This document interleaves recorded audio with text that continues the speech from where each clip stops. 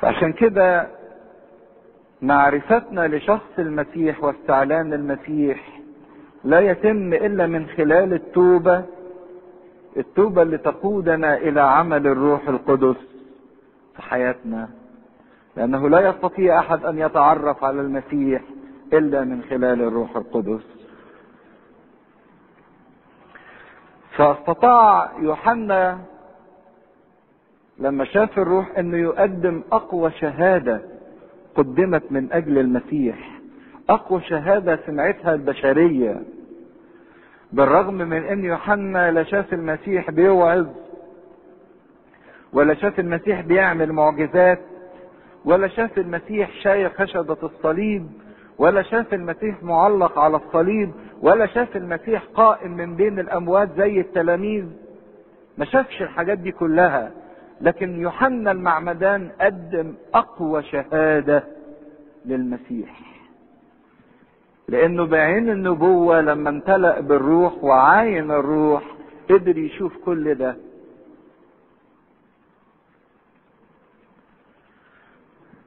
فالروح القدس ما كانش مجرد علامة تشاور على المسيح فقط، بل زي ما شفنا دلوقتي ان الروح القدس كان وسيط معرفة، هو اللي كشف عينيه العقلية والقلبية لكي ما يرى المسيح. عشان كده الروح القدس مش مجرد علامة تشاور، ده الروح القدس وسيط معرفة، هو اللي بيفتح الذهن، وهو اللي بيفتح القلب، وهو اللي بيحرك القلب. عشان كده نفهم الآية بقى اللي قالها المسيح، ان كل خطايا وتجاديف لبني البشر يحصل لها ايه؟ الا حاجة واحدة اللي ما يتغفرش، من يجدف على الروح القدس. الله، ليه؟ يعني حتى اللي يجدف على المسيح تتغفر له، لكن اللي يجدف على الروح القدس ما يتغفرلوش. اشمعنى؟ اصل الروح القدس هو وسيط المعرفة، هو اللي هيكشف لي المسيح. فاذا رفضت عمل الروح القدس لا يمكن ينكشف لي المسيح، لا يمكن يكون لي خلاص. الروح القدس هو اللي بيقودني الى التوبة. لو رفضت عمل الروح القدس يبقى مش هتوب، واذا ما توبتش لا يمكن ان الروح القدس يشتغل فيا، فلا يمكن ان انا اتعرف عنه، فلا يمكن ان يكون لي غفران. عشان كده كل الخطايا والتجاديف تغفر لبني البشر الا من يجدف على الروح القدس. لكن في حياتنا الروحية احنا وفي جهادنا الروحي ينبغي ان احنا نجاهد ونطلب عمل الروح القدس في حياتنا، في صلواتنا، في اصوامنا، في توبتنا، في اعترافنا، في دراستنا للكتاب المقدس. اصرخوا من اجل الروح. ما هياش كلمات بتتقال كده، روحك القدوس يا رب لا تنزعه مني، لكن دي ينبغي انها تكون صرخة من جوه، من جوه اعماق الانسان. انا عايز روحك ده يا رب، روحك اللي يعطيني روح الاستنارة، روحك اللي يعطيني روح القوة، روحك اللي يعطيني روح النقاوة، فاستطيع ان اعاين مجد الله. من هنا بقى يبان لنا سر ضمور معرفتنا للمسيح وجهلنا للمسيح، وسر ايضا عدم شهادتنا للمسيح. احنا ما بنعرفش مسيحنا، عشان كده ما بنشهدلوش. السر هو في اللي نقل يوحنا من اني لم اكن اعرفه الى يقين الشهادة. ايه هي رؤيتي وشهادتي للمسيح؟ لو فعلا انا ليا رؤية وشهادة للمسيح لكان سلوكي، حياتي اتغيرت، تصرفاتي، كلماتي، مشاعري، تعاملي مع الناس اتغير. العالم محتاج لناس ترى المسيح وتشهد له. العالم محتاج، في 7000 ركبة لم تنحني الى بعل، لكن احنا دورنا ان احنا نرى ونشهد، وان الرؤية والشهادة دي تكون سلوك في حياتنا. سر عجزنا عن معرفة الله وشهادتنا لله، بالرغم ان هي دي مسرة ربنا، مسرة ربنا ان احنا نعرفه، وعلشان كده هو جه في وسطنا. يقول في وسطكم الآن قائم الذي لستم تعرفونه. ما هي دي كانت إرادته. تقروا في حسقيال وفي أرميا وفي أشعيا وفي كل أنبياء العهد القديم. أكون في وسطكم وتكونون لي شعبا وأكون لكم إلها. ربنا عايز يبقى في وسطينا. هو اسمه كده عمانوئيل اللي تفسيره الله معنا. مسرته انه يكون في وسطنا وان احنا نعرفه. وشفنا الآية الكلمة صار جسدا وحل بيننا، ضرب خيمته بيننا، خيم في وسطينا. إذا كانت مسرة الله ان احنا نعرفه فقد عطلنا مسرة الله. ربنا مش قادر يفرح لانه مش شايفنا بنعرفه ومش شايفنا بنشهد ليه. لينا عيون وما بنشوفش، ولينا ودان وما بنسمعش،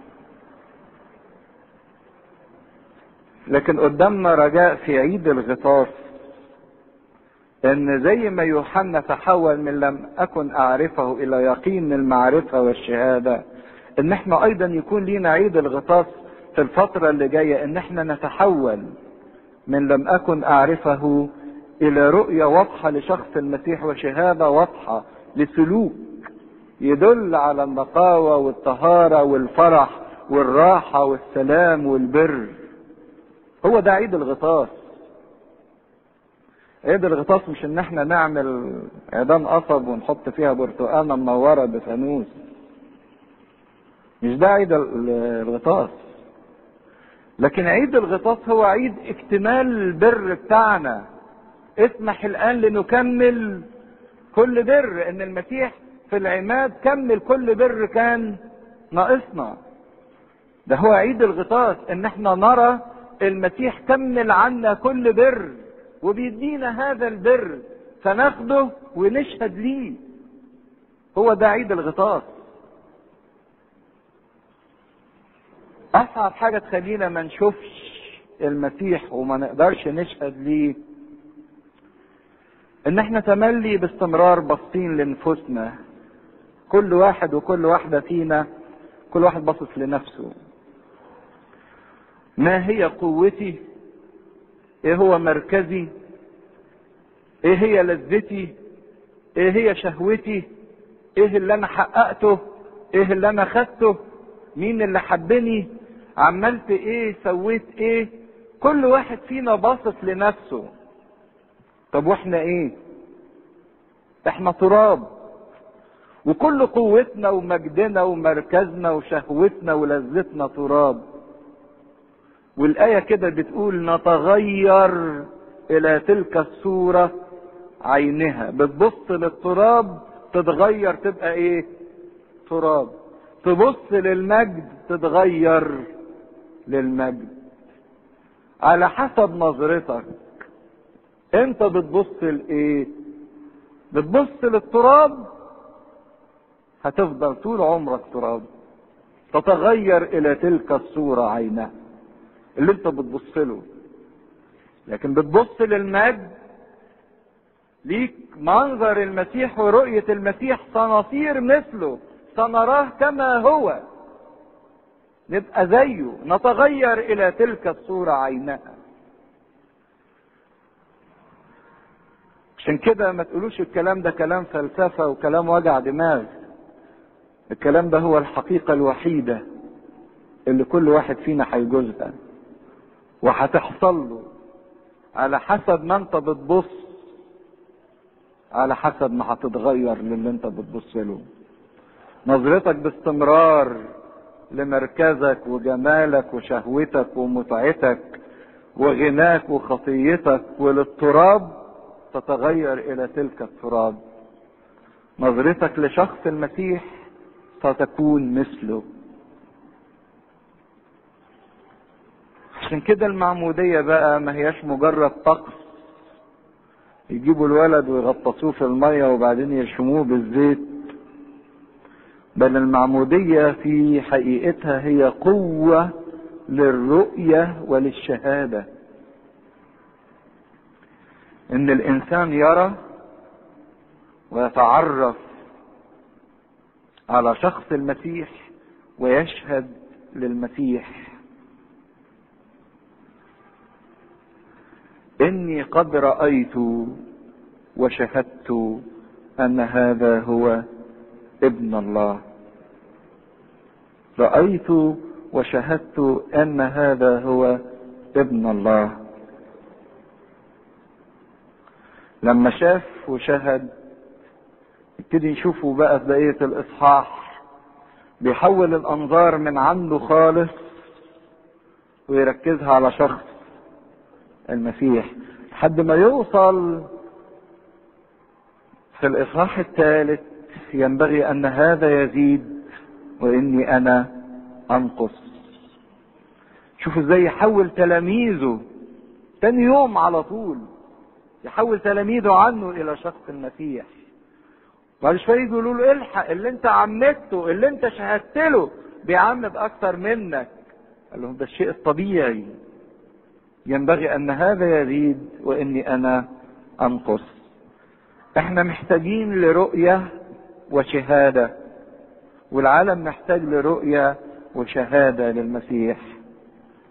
فياريت ان احنا نحول عيد الغطاس مش مجرد ان احنا نيجي وبس، لكن ان احنا نحول فعلا عيد الغطاس الى ان احنا نتمتع برؤية.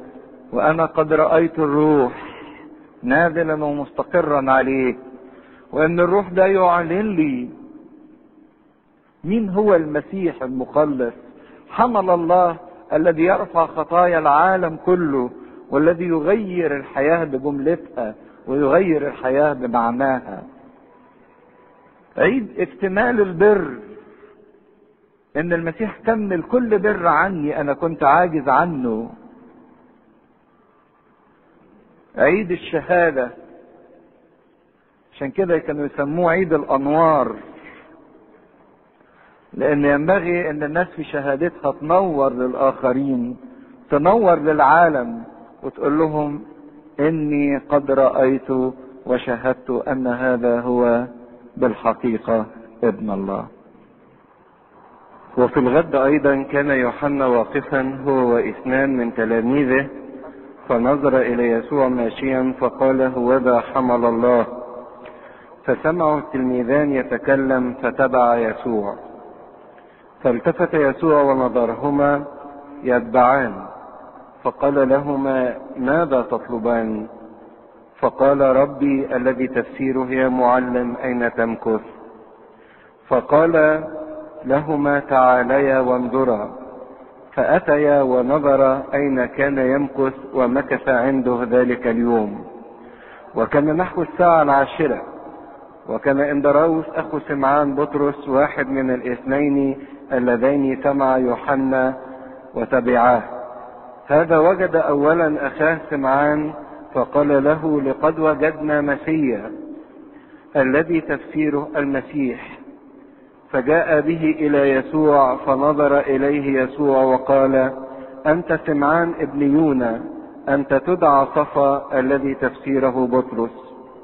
وفي الغد أراد يسوع أن يخرج إلى الجليل، فوجد في لبس وقال له اتبعني. وكان في لبس من بيت صيدا من مدينة اندراوس وبطرس. في لبس وجد نثنائيل وقال وجدنا الذي كتب عنه موسى في الناموس والأنبياء يسوع ابن يوسف الذي من الناصرة. فقال له نثنائيل أمن الناصرة يمكن أن يكون شيء صالح؟ فقال له في لبس تعال وانظر. ورأى يسوع نثنائيل مقبلا إليه فقال عنه هوذا إسرائيلي حقا لا غش فيه. فقال له نثنائيل من أين تعرفني؟ أجاب يسوع وقال له قبل أن دعاك في لبس وأنت تحت تينا رأيتك. أجاب نثنائيل وقال له يا معلم أنت ابن الله، أنت ملك إسرائيل. أجاب يسوع وقال له: هل آمنت لإني قلت لك إني رأيتك تحت التينة؟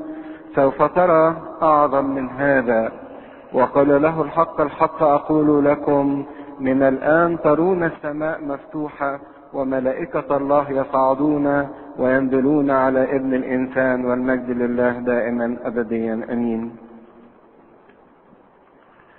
شفنا المرة اللي فاتت إشارة يوحنا المعمدان عن شخص السيد المسيح بأن هو حمل الله اللي بيرفع خطية العالم، واتكلمنا ازاي الإنسان بيتحول من عدم المعرفة، لأنه قال كده: وأنا لم أكن أعرفه، إلى المعرفة الحقيقية، إنه في الآخر قالوا: أنا قد رأيت وشهدت أن هذا هو ابن الله. واتكلمنا إن هو ده عيد الغطاس بالنسبة لنا، عيد انتقالنا من عدم المعرفة إلى المعرفة، عيد رؤيتنا لشخص السيد المسيح من بالوسيط اللي ربنا اداهولنا الروح القدس. وشفنا ان الروح القدس ما كانش مجرد علامة، لكن كان وسيط معرفة حقيقية كشف ليوحنا. وشفنا ان عيد الغطاس ده هو عيد اكتمال برنا اللي كان ينقصنا، وان المسيح جه واتمه عننا. تلاحظوا واحنا بنقرا يوحنا بيكتب او بيكرر عبارة في الغد في الغد كذا مرة. يعني في اول مرة اتكلم عن اول يوم لما جم الجماعة رؤساء الكتبة والفريسيين يسألوا يوحنا امتى المسيح، ده كان اول يوم. في الغد تاني يوم شاور يوحنا على المسيح وقال: هوذا حمل الله الذي يرفع خطية العالم. في الغد الثالث ثالث يوم كان واقف مع 2 من التلاميذ فقال لهم: هوذا حمل الله، فسابوا يوحنا المعمدان ومشوا ورا المسيح. في الغد اللي هو اليوم الرابع خرج المسيح تارك منطقة اليهودية متجه للجليل، فوجد فيلبس، وفيلبس جاب له نثنائيل ودار الحديث اللي احنا قريناه. وكأن يوحنا بيأرخ يوم بيوم الأحداث اللي حصلت. ده يوحنا بيكتب الكلام ده في سنة كام ميلادية؟ حوالي سنة 95 أو 96 ميلادية، يعني بعد مرور فوق ما يزيد عن 60 سنة من الأحداث دهية، وفاكر كل يوم كل يوم باللي تم فيه بالظبط. اتكلمنا عن الفترة دي ان دي الاسبوع ده كان الاسبوع الذي يلي رجوع السيد المسيح من التجربة على الجبل. وفي ارتباط لطيف قوي شايفينه ما بين انجيل يوحنا وما بين سفر التكوين. تفتكروا كده انجيل يوحنا بيبتدي بكلمة في البدء، وبرضك انجيل التكوين بيتكلم عن البدء. التكوين بيتكلم عن الخليقة واصلها، وانجيل يوحنا بيكلمنا عن اصل الخليقة اللي هو شخص السيد المسيح الكلمة. سفر التكوين بيكلمنا عن النور، وانجيل يوحنا بيكلمنا عن النور الحقيقي الذي يضيء لكل انسان اتي الى العالم. اول اصحاح في سفر التكوين متقسم: في اليوم الاول صنع كذا، في اليوم الثاني صنع كذا، في اليوم الثالث صنع كذا. ايضا الاصحاح الاولاني من انجيل يوحنا متقسم لايه؟ لايام. وكأن يوحنا يعيد لينا قصة مش الخليقة بقى، قصة تجديد الخليقة، قصة ان المسيح جه كيما يجدد العالم مرة اخرى. فبيحكي لنا ترتيب الاحداث، ازاي ان المسيح بيجدد العالم ويصنع خلقة جديدة في العالم، فرد فرد ومكان مكان، وحدث حدث بيأرخه لنا يوحنا الحبيب. الوقت ده كان في مستهل الاعتدال الربيعي، يعني في نهاية شهر مارس تقريبا، وكان قريب منه عيد الفصح اللي بيبقى في 14 ابريل 14 نيسان. وزي ما هنشوف ان في انجيل يوحنا أرخ لينا 3 اعياد فصح مهمين جدا في حياة السيد المسيح. الفصح الاولاني اللي ابتدى فيه المسيح خدمته، الفصح الثاني، وبعدين الفصح الثالث اللي المسيح اسلم فيه نفسه على خشبة الصليب. دول ال3 اعياد الفصحية المهمين جدا في حياة السيد المسيح. ومن خلال دراستنا في انجيل يوحنا هنعرف موقف كل عيد فصح وايه اللي حصل فيه في ال3 اعياد الفصحية الاخيرة من حياة السيد المسيح على الارض.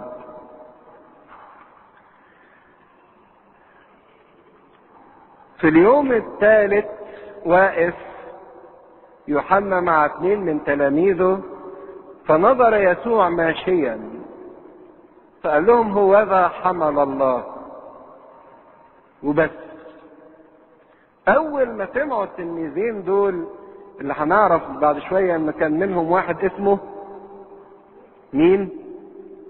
قال اسمه دلوقتي، اندراوس، والاخر كان يوحنا، لان من عادة يوحنا ما يذكرش اسمه، لكن بعد شوية هيذكر اسمه بالتلميذ الذي كان يسوع يحبه. فكانوا الاثنين دول اندراوس ويوحنا الحبيب تلاميذ ليوحنا المعمدان، وهما الاثنين كانوا واقفين مع يوحنا وسمعوا شهادة يوحنا هوذا حمل الله، فسابوا يوحنا وتبعوا المسيح.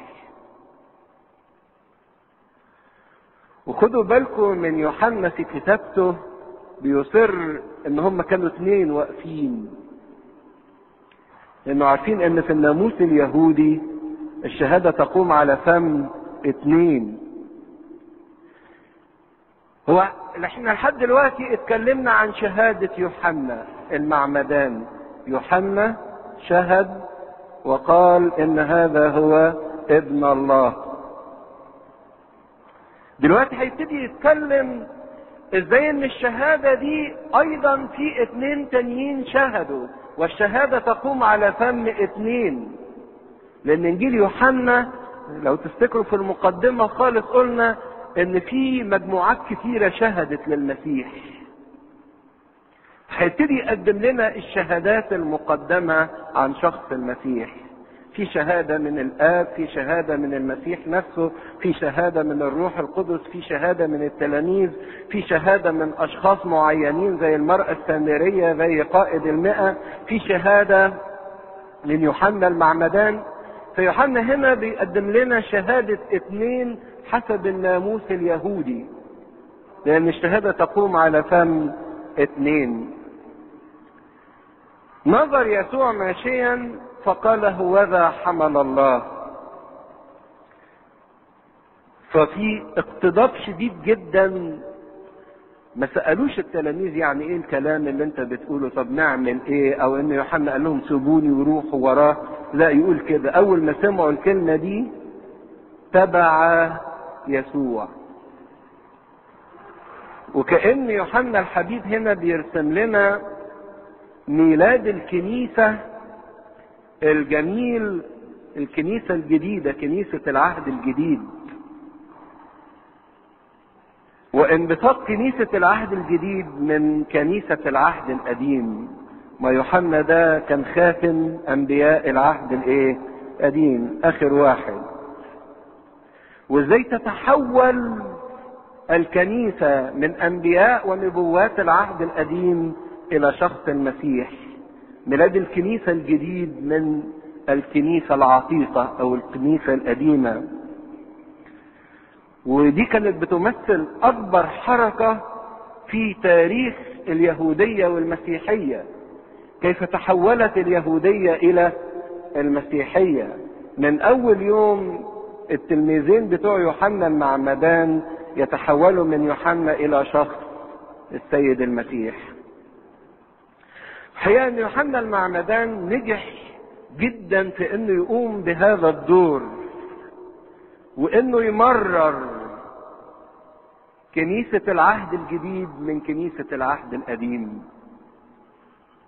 يوحنا ما كانش اناني، يوحنا دفع تلاميذه ان هم يتبعوا المسيح، ما قالش انتوا بتوعي انتوا تبعي.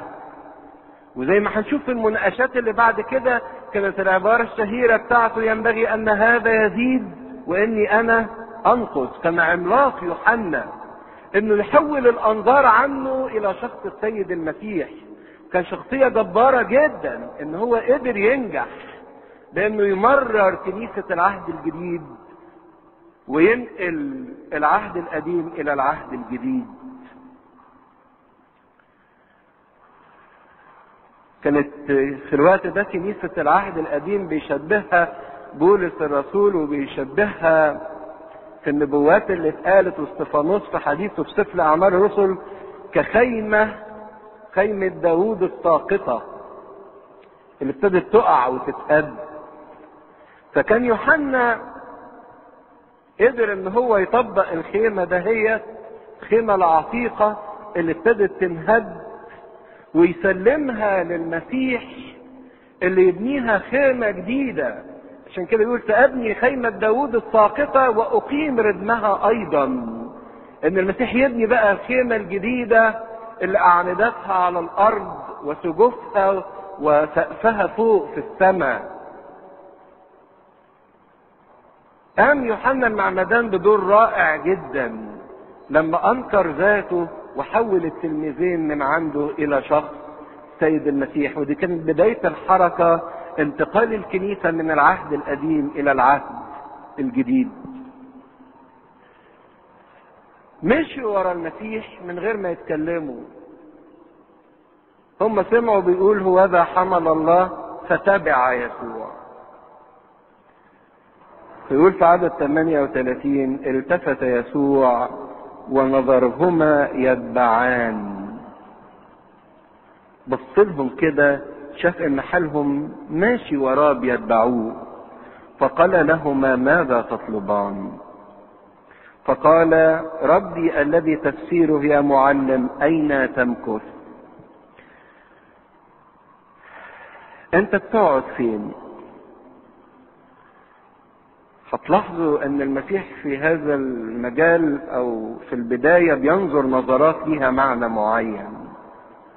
نظرهم شافهم حالهم ماشي. طب انتوا ماشيين ليه؟ عارفين انتوا رايحين فين؟ بتدوروا على ايه؟ عايزين ايه؟ اصل المسيح ما يحبش اللي يمشي وراه يبقى ماشي وخلاص، اهو جيت الكنيسة وخلاص. لكن يسألك سؤال، ماذا تطلب؟ انت جاي ورايا ليه؟ عايز ايه بالظبط؟ ايه اللي انت عايزه؟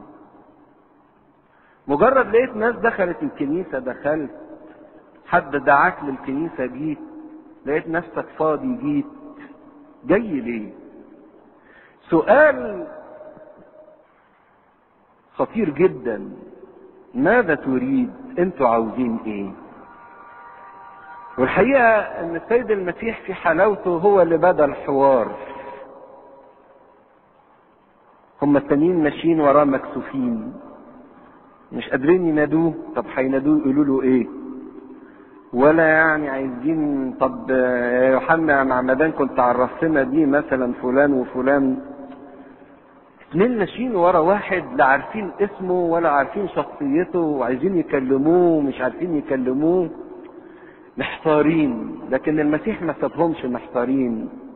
هو باستمرار اللي بيبدأ الحوار مع الانسان. ياما ما بنقدرش نحقق حاجات كتيرة في حياتنا لان احنا ما بنعرفش نعمل حوار مع الاخر. لكن المسيح في لطافة ابتدى الحوار، وكان الحوار موضوعي جدا. انتوا عايزين ايه؟ ماشيين ورايا ليه؟ ما قال لهمش من تريدوا، لكن قال لهم ماذا تريدان. من تريدوا واضح ان هم عايزينك انت لان هم ماشيين وراك. طب عايزيني ليه؟ ايه الهدف من المشي ورايا؟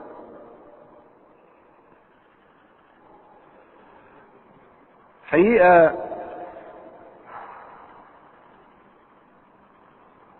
ان السؤال ده لو الانسان معرفش يجاوبه بيضيع معنى حياة الانسان كلها. انت عايز ايه يا انسان؟ مش بس في علاقته بربنا، في احساسه بالوجود والحياة. لو كل واحد فينا سأل كده يعني انت عايز ايه؟ ايه هدفك من الحياة؟ ايه اللي تنطق اليه او تطمح ليه؟ انت عايز ايه؟ ماذا تطلب؟ السؤال ده خطير جدا، ولو ما قدرش الانسان يجاوبه تبقى حياته صعبة قوي، حياته ضايعة لو ما عرفش هو عايز ايه.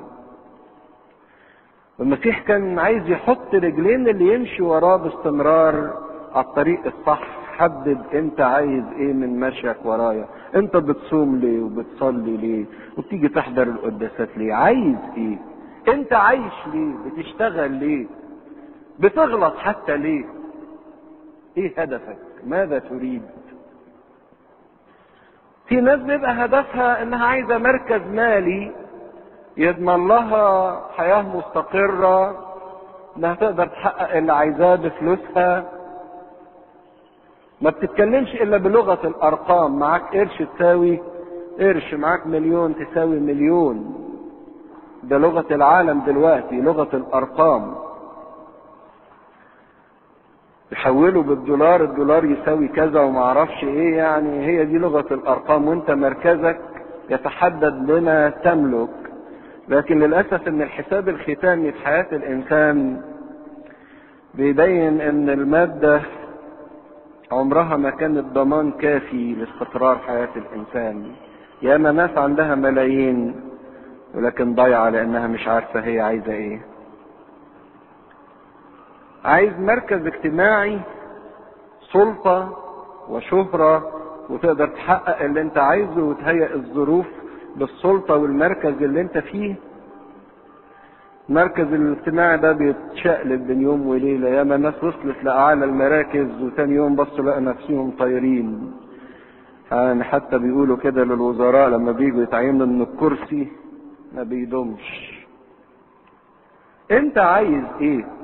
هل تبغي راحة، سلام، فرح؟ لو انت عايز فعلا راحة وسلام وفرح حقيقي مش هتلاقيه الا في شخص ربنا. بس برضك لازم تحدد هدفك من مشيك ورا ربنا ومن اتصالك بربنا.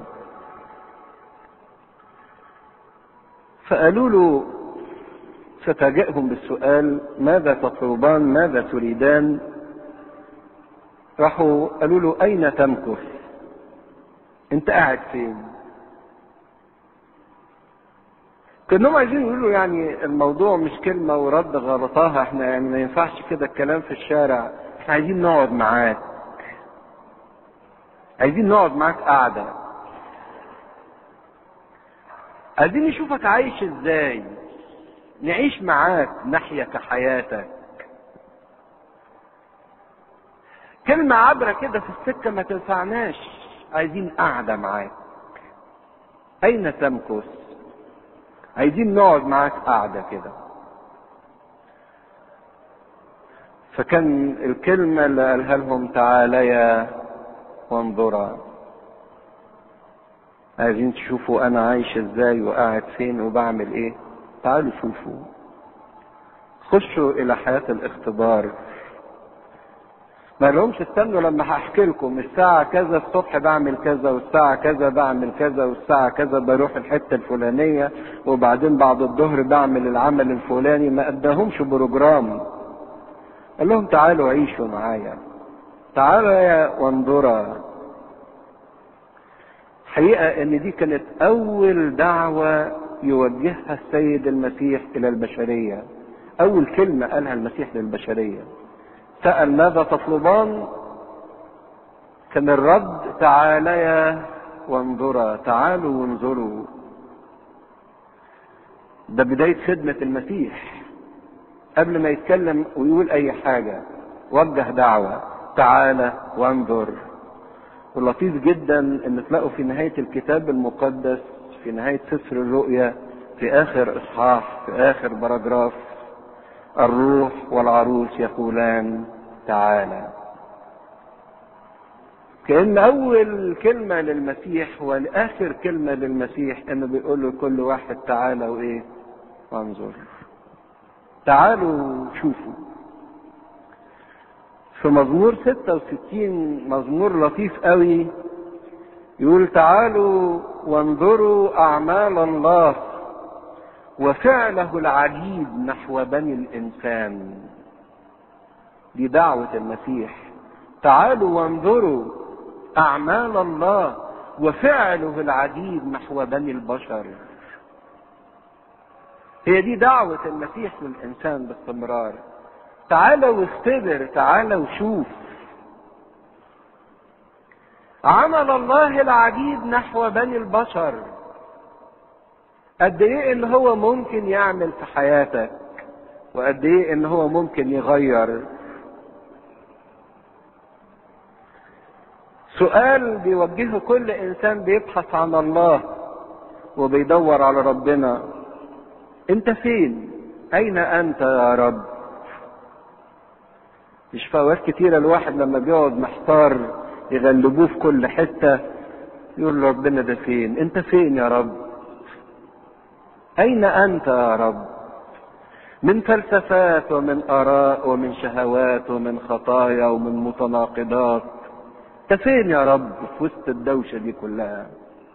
كل واحد بيبحث عن الله باشتياق بيسأل السؤال ده: انت فين؟ وايضا الجواب لكل واحد يبحث عن الله: تعالى وانظر. عايز تعرفني؟ تعالى شوف. بتدور عليا؟ تعالى واختبر. دي كانت شهوة اتقياء الله باستمرار ان هم يدوروا عليه. كل واحد بيحب ربنا بيدور عليه عايزه، والناس بتبقى حيرانة ومش عارفة توصل له. لكن هي ايضا رغبة المسيح الملحة ان زي ما الانسان عايز ربنا، ربنا بمراحل مضاعفة عايز الانسان. يعني اذا كان الانسان بيشتاق الى الله، فالله يشتاق جدا جدا جدا الى الانسان. دي رغبة ملحة على الله. اذا كنت انت بتاخد خطوة بتبحث عن ربنا، فالله بياخد آلاف بل ملايين الخطوات عشان يعلن لك عن ذاته. لما صرخ أشعياء وقال له: حقا أنت إله محتجب يا إله إسرائيل، ليتك تشق السماوات وتنزل. عملها له، شق السماء ونزل له. إذا كان الإنسان يشتاق ويتوق إن هو يقعد مع ربنا، فالله أيضا يتوق. ده حتى في طلبته الشفاعية الأخيرة في يوحنا 17 يصلي للآب كده ويقول: أيها الآب، هؤلاء الذين أعطيتني أريد أن هؤلاء الذين أعطيتني يكونون معي حيث أكون أنا. عايزهم يبقوا معايا،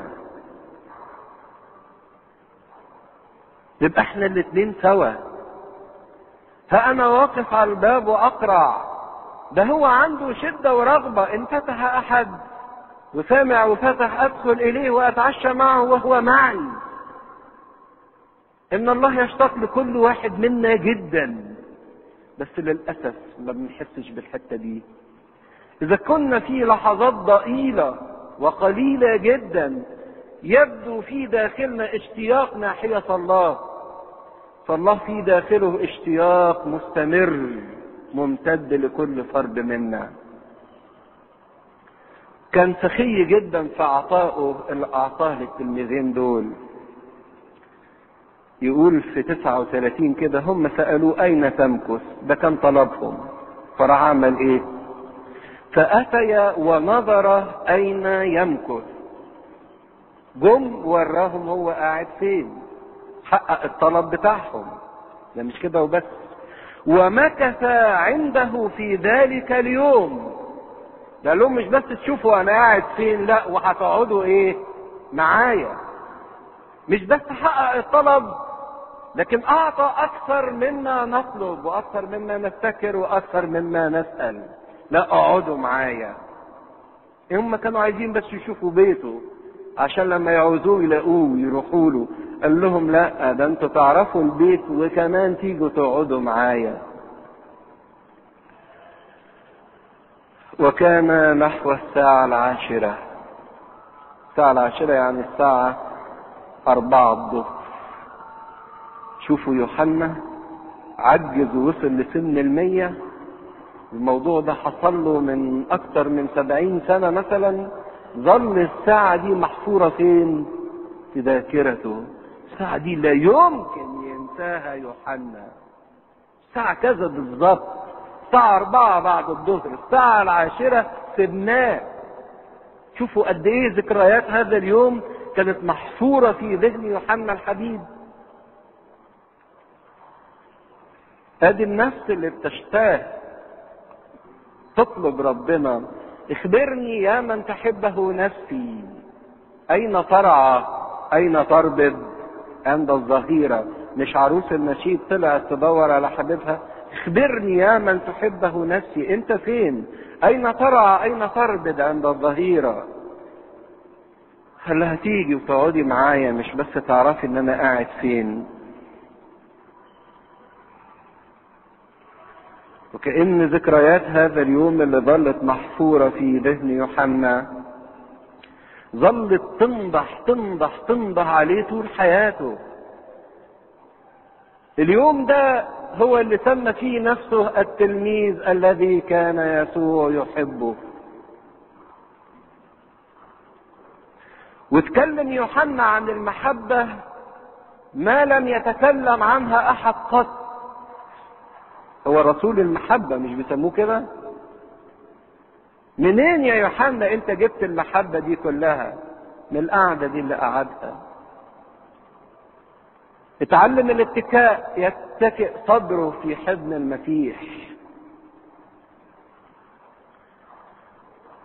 وكأنه سندة الراس اللي سندها على صدر المسيح دي ظلت الوضع الملازم ليه باستمرار.